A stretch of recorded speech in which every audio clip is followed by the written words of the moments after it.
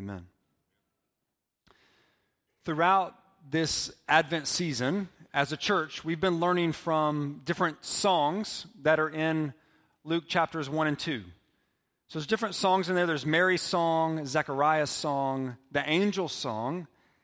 But we're closing out the season of Advent this morning by learning from a less popular character in the Christmas story. He doesn't get a lot of hype. He's usually not in a Christmas pageant. His name usually isn't in a lot of stuff about Christmas, but his story and his song have a lot to teach us about waiting.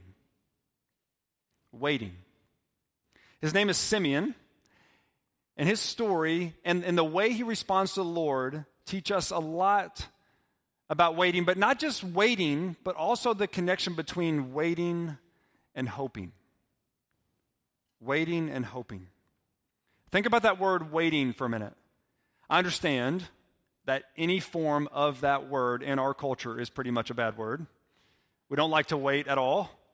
No one likes to be told to wait. When you call a customer service line, you don't like to hear your current wait time is 45 minutes.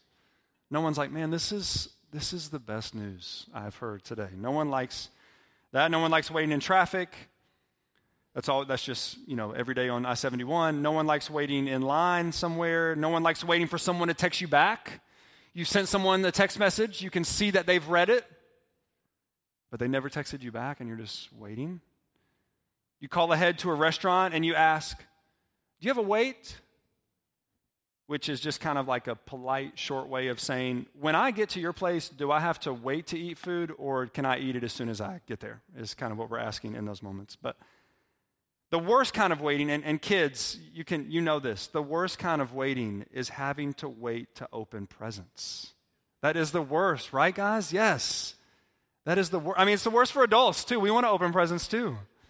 And then maybe, kids, maybe you have someone in your family that has the routine of, well, each person opens one present at a time, and we go, and that is horrible. That is horrible to have to do that. Nobody has time for that. But as we'll see with Simeon, there's this really strong connection between what we're waiting for and what we're hoping in. When you're waiting on something, it implies that there's something you're hoping that will end the waiting. There's something you're hoping for that will come and end the waiting. When you are waiting for someone to text you back, you're hoping for a good response from that person. When you're waiting to open presents, you're hoping to get good gifts and the things you've been asking for since Christmas last year. But I think this is going to lead each of us to realize we need to ask ourselves, what is it that I am waiting for? What is it that I am hoping in? Another way to ask that question would be, what is it that I think when I get this or get rid of this, my life will be complete? Our answer to this question, how you and I answer to this question, makes all the difference in a hopeful waiting and a hopeless waiting. And we're going to see how this plays out in Simeon's story and his song in Luke chapter 2. So if you have a Bible, if you're not already there, let's go ahead and turn to Luke chapter 2 together. Luke chapter 2, and if you don't have a Bible with you and want to use the Bible in the pew in front of you, it's on page 857. Luke chapter 2 on page 857.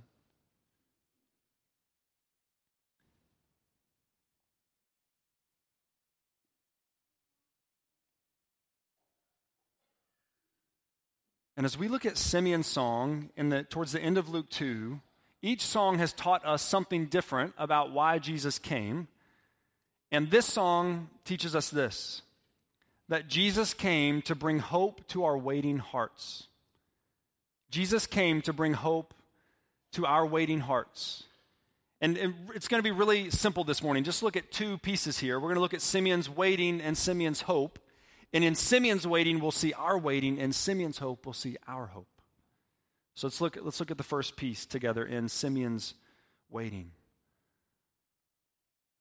At this point in the story, Jesus has already been born, and Joseph and Mary have brought Jesus to the temple in Jerusalem to follow certain Old Testament commands that they had to follow in their day. And these commands would have put Jesus around 6 or 7 weeks old, so right around 2 months old. And the Lord has orchestrated things in such a way that he's about to cause their path to cross with Simeon's path. And it's going to be a really powerful meeting. But let's see first what we learn about Simeon. Look with me at Luke chapter 2, verse 25. Now there was a man in Jerusalem whose name was Simeon. And this man was righteous and devout, waiting, there's our word, waiting for the consolation of Israel, and the Holy Spirit was upon him. Simeon's name doesn't show up before this moment, and it never shows up again in the Bible after this moment. This is all we really know about him, is what Luke gives us here. But the first thing it tells us in verse 25 is that there was a man in Jerusalem. So very simply, Simeon is a Jewish man, and it says that he's righteous and devout. This man was righteous and devout. It means he was a godly and faithful man. He trusted God's word, what we have today as the Old Testament. He trusted what God said there. He did his best to obey God's commands, and he consistently showed up to the temple, which was the place of God's presence in that day. This was his life, seeking to obey God, seeking to understand his word, showing up at the temple on a regular basis and worshiping him. And then a really important phrase in the middle of verse 25, that Simeon was righteous and devout, waiting for the consolation of Israel. Waiting for the consolation of Israel. That's our word, waiting. But what exactly is Simeon waiting for? He's not waiting to open presents. He's waiting for the consolation of Israel. Simeon's day was not a bright, happy day in Israel's history. It wasn't a fun time to be an Israelite, to be a Jewish man. There was great sadness, there was great tears, there was great pain. They lived under Roman rule in their own land, and no one had heard a word from the Lord for 400 years. So there was disappointment and grief and sickness and conflict all around them. And in the midst of all this, Simeon thinks about Old Testament promises like Isaiah chapter 40, verse 1, where God says to his people, "Comfort, comfort my people," says your God. This is what the word consolation means, comfort or encouragement. And Simeon knows promises like that, and he looks around him and he says, God, I don't see those promises in front of me. And he was waiting. He was waiting for God to bring the comfort that he said he was going to bring, and waiting was hard for him, and waiting is hard for all of us. I don't think it's realistic to think that Simeon was this guy who just showed up to the temple on a regular basis, and he was joyful, and he was excited, and he never really messed up or did anything wrong, and he just always fully trusted God's promises. He was a normal man. So I'm sure he doubted at times and thought things like, is God really going to do this? Are his promises really true? It doesn't look like it sometimes. It doesn't feel like it sometimes. And so he waited. He waited and he waited and he waited. We can feel that similar sense of waiting in a unique way during the Christmas season. The kinds of griefs and pains that many of us carry, many of you carry in this room, they're always there, but the Christmas season has a way of turning up the volume on it. It's interesting because the year is just going on, and we're going January and get on to March and May and June and August and September and October, and then towards November, as it gets to December, especially once it gets to December, all of a sudden things are just supposed to be joyful. But sometimes it's like the rest of my year and what I've been through this year or a couple years ago or however many years ago, it doesn't feel like that. And it's almost like the expressions of happiness get louder, so my expressions of grief and sorrow get louder with it.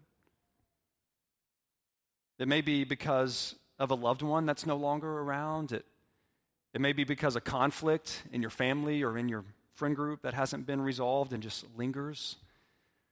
It may be because of a recent job loss or a recent diagnosis you've been given or someone you know well has been given. It could be an ongoing illness that you have to deal with every day, and nobody really sees all that you deal with, but it's there for you as soon as you wake up until you go to bed at night. And it may just be the messiness of life in a broken world. that leaves you with that sense of waiting, or even anticipating the difficulties that the next year might bring. But like Simeon, in the midst of all this, you and I wait. And we wait, and we wait. And if you wonder what Simeon's experience was like, if you think, I don't know if I can relate to him, you certainly can. Because if you wonder what his experience was like, if you're a follower of Jesus today, think about your experience of waiting while also knowing that God promises one day Jesus is going to come back to this world. Simeon was holding on to promises God had made centuries earlier. Promises to Abraham that all the nations would be blessed through his offspring. Promises to David that David's heir would sit on the throne forever. Promises to Isaiah that a servant would come and wipe away our sin. And he was holding on to those promises and waiting. And God's people today, we're holding on to promises God has made centuries ago. Promises that one day when Jesus comes again, he will wipe away every tear. He will take away all sickness and pain and sorrow. But we're here surrounded by sickness and pain and sorrow. And we wait. And waiting is hard. That's where I think this simple description of Simeon is really helpful. Because it says in verse 25 that Simeon was righteous and devout, waiting for the consolation of Israel. Simeon waited his whole life to see God's promises fulfilled, and he was righteous and devout, meaning every Sabbath he's in the temple sitting under the word of God, and God's promises are being stored up in his heart and in his mind week after week after week. Waiting moment after waiting moment, his heart and mind were being filled with the truth of God's character and the truth of God's promises, so that in his moments of doubt and sorrow, he had a foundation to stand on. He had a well to draw from as he waited. So I say that to say, don't underestimate what happens in you, in your heart, and in your mind when you gather with God's people week after week after week. It's not always noticeable. But week after week, God is storing up truth in you. God is growing the roots of our faith deep into his promises so that we are led to trust him in all circumstances and know that our hope is not in vain and our waiting will be worth it because God says it will. And then this really powerful promise in verse 26, where Luke tells us about Simeon, verse 26, it had been revealed to him by the Holy Spirit that he would not see death before he had seen the Lord's Christ. God promised Simeon that he would one day see what he had been waiting for before he died. He's bringing hope to Simeon's waiting heart, and we're through this, we're going to see that he does the same for us. So this is where we look Simeon's waiting to Simeon's hope. You can't really separate the two. Even in his waiting, God was rubbing hope into it. But what happens next here should give us chills. When we just take a minute to think about what happens. Simeon was in the temple week after week after week for his entire life. And we don't know exactly how old he is, but the way he talks when he gets to a song, it sounds certainly like an older man. But he went week after week for his entire life, and then one day, the exact same day, this young couple from Bethlehem is coming with their newborn baby. They also show up at the temple, and God leads Simeon to the temple, and their two paths cross. Here's what happens, verse 27. And he came in the Spirit into the temple, and when the parents brought in the child Jesus to do for him according to the custom of the law, he took him up in his arms and blessed God. So Joseph and Mary had their own reasons for coming to the temple that day. Simeon had his own reasons for coming to the temple that day, but now the Lord causes their paths to cross. Think about this. Just imagine this with me. Put yourself in Simeon's shoes. After all the days and weeks and months and years of hearing, not yet, Simeon, keep waiting. Not yet, Simeon, keep waiting. He shows up to the temple thinking, maybe this is the day, and the Lord says, not yet, Simeon, keep waiting. A few years later, he thinks, well, I've waited many years for this. Maybe this is the time. Not yet, Simeon, keep waiting. Simeon now hears the Lord telling him, Simeon, this is the day. That baby is the one. The Savior has arrived. This man who has waited his whole life for this moment, he sees the baby boy. Just picture this. He sees the baby boy. He walks over to Joseph and Mary. His heart is beating out of his chest with joy and excitement. And he goes up to them and he says, could I hold your baby? He's been waiting his entire life for this. And it says in verse 28, he took the baby up in his arms, and he blessed God and said, Lord, now you are letting your servant depart in peace. Picture Simeon's eyes going from looking at baby Jesus' face and then looking up to the sky to the Lord as he says these things. Lord, now you're letting your servant depart in peace according to your word, for my eyes have seen your salvation, that you have prepared in the presence of all peoples, a light for revelation to the Gentiles and for glory to your people Israel. In verse 29, he says, Lord, now you're letting your servant depart in peace. He's saying, Lord, I can die now knowing you have kept your word. Because remember, the Lord had promised him, you will not see death until you see the Lord's Christ. You've done what you said you would do, Lord. Verse 30, for my eyes have seen your salvation. This is his hope. This is where his peace and his contentment come from. My eyes have seen your salvation. It might seem obvious, but focus on who Simeon is talking about. In verse 26, it says that Simeon would not see death before he had seen the Lord's Christ. And then in verse 30, he says, for my eyes have seen your salvation. God's salvation is not an event. God's salvation is not a circumstance. The salvation he's talking about is a person. This baby boy who would be called Jesus because he will save his people from their sins. He's the one who saves. But Simeon is not just talking here about who saves. He also is talking about who Jesus saves. Not just the one that saves, but who he came to save. Look at verse 31. My eyes have seen your salvation that you have prepared in the presence of all peoples, a light for revelation to the Gentiles and for glory to your people Israel. Remember about Simeon. He's a man in Jerusalem. He's a Jewish man.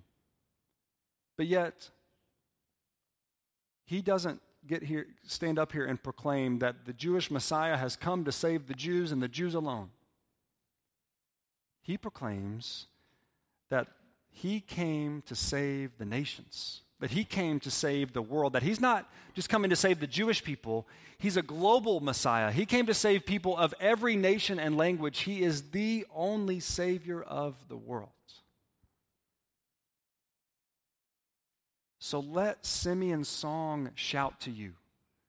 There is no one in this room or in this world that does not need the salvation of Jesus. And there is no one in this room or in this world that cannot receive the salvation of Jesus. That's what Simeon is celebrating. And these are the truths that God has been storing up in Simeon's heart over the years. And they're all coming out in this moment. These are the truths that have been rubbing hope into his waiting. J.C. Ryle says this about Simeon, and I love it. He says, Simeon speaks like one for whom the grave has lost its terrors and the world has lost its charms. He's not afraid to die because he's seen God's promises. And he's not lured away by the world because he knows what God is doing. Jesus has brought hope to his waiting heart. And when you wait in this world, you need a hope that's going to be outside of this world. Because anytime you and I are waiting and hoping for something in this world, we're only going to be disappointed. But the last thing Simeon says to Joseph and Mary almost feels like, Simeon, you should have stopped with the song. Because it goes into a minor key at the end. But that's not an accident either. Let's look at verse 33 together. His father and mother marveled at what was said about him. I mean, you can imagine what it's like to be a parent and hear someone saying these things about your 2-month-old child. It's pretty overwhelming. And then verse 34, Simeon blessed them and said to Mary his mother, "Behold, this child is appointed for the fall and rising of many in Israel, and for a sign that is opposed. And a sword will pierce through your own soul also, so that thoughts from many hearts may be revealed." As Simeon hands Jesus back to Mary, he tells her that her son will be the dividing point of all people everywhere. He will be the rise and fall of many. He will be the dividing point of all people everywhere. There will be those who trust him and follow him, and there will be those who reject him or who are indifferent to him and walk away from him. And he says to Mary, "A sword will pierce through your own soul also."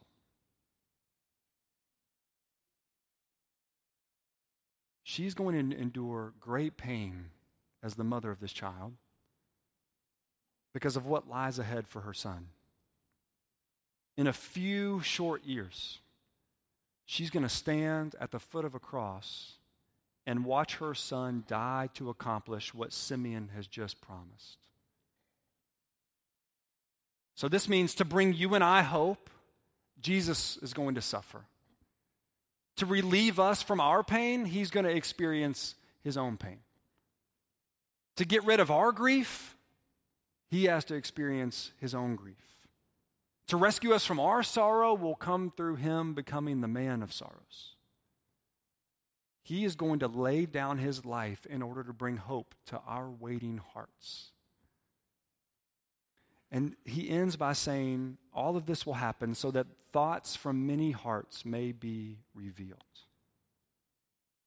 In all of this, Jesus is the dividing line. Jesus is the great revealer of hearts. The coming of Jesus into this world is the event that reveals what you and I are truly waiting for, what you and I are truly hoping in. It pulls back the curtain to show us our true hearts.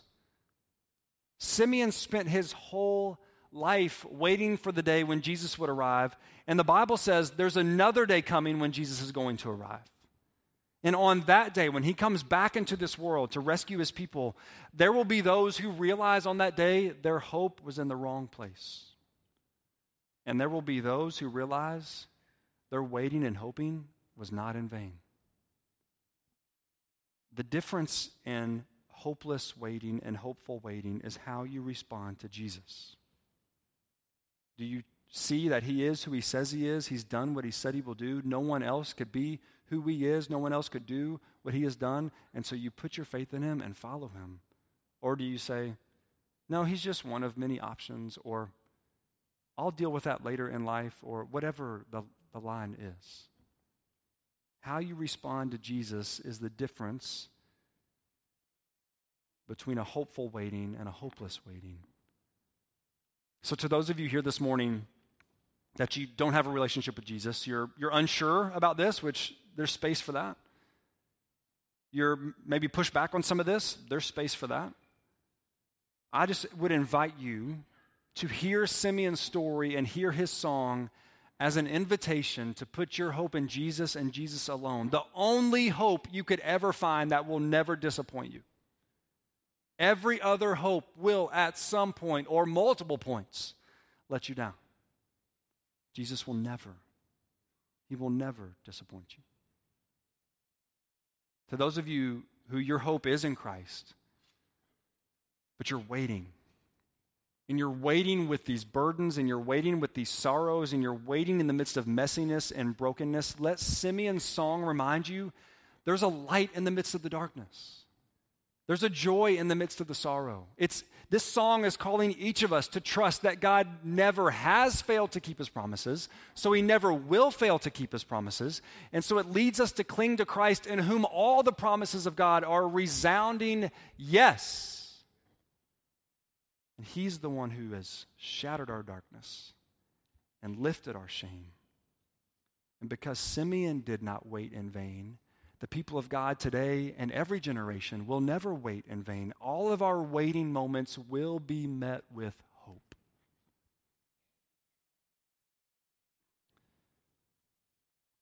Jesus came to bring hope to our waiting hearts. And what I really like about Simeon's song is that it reminds us that the truth of Christmas doesn't ignore our pain.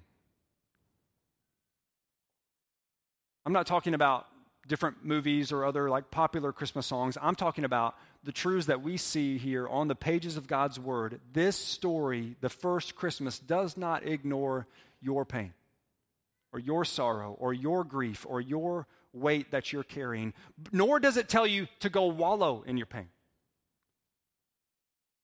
You can carry great sorrow at Christmas, and yet through Jesus, God can give you the resilience to wait and grieve with hope. There's a poem by a Christian poet named Anne Weems, and the poem is called Not Celebrate.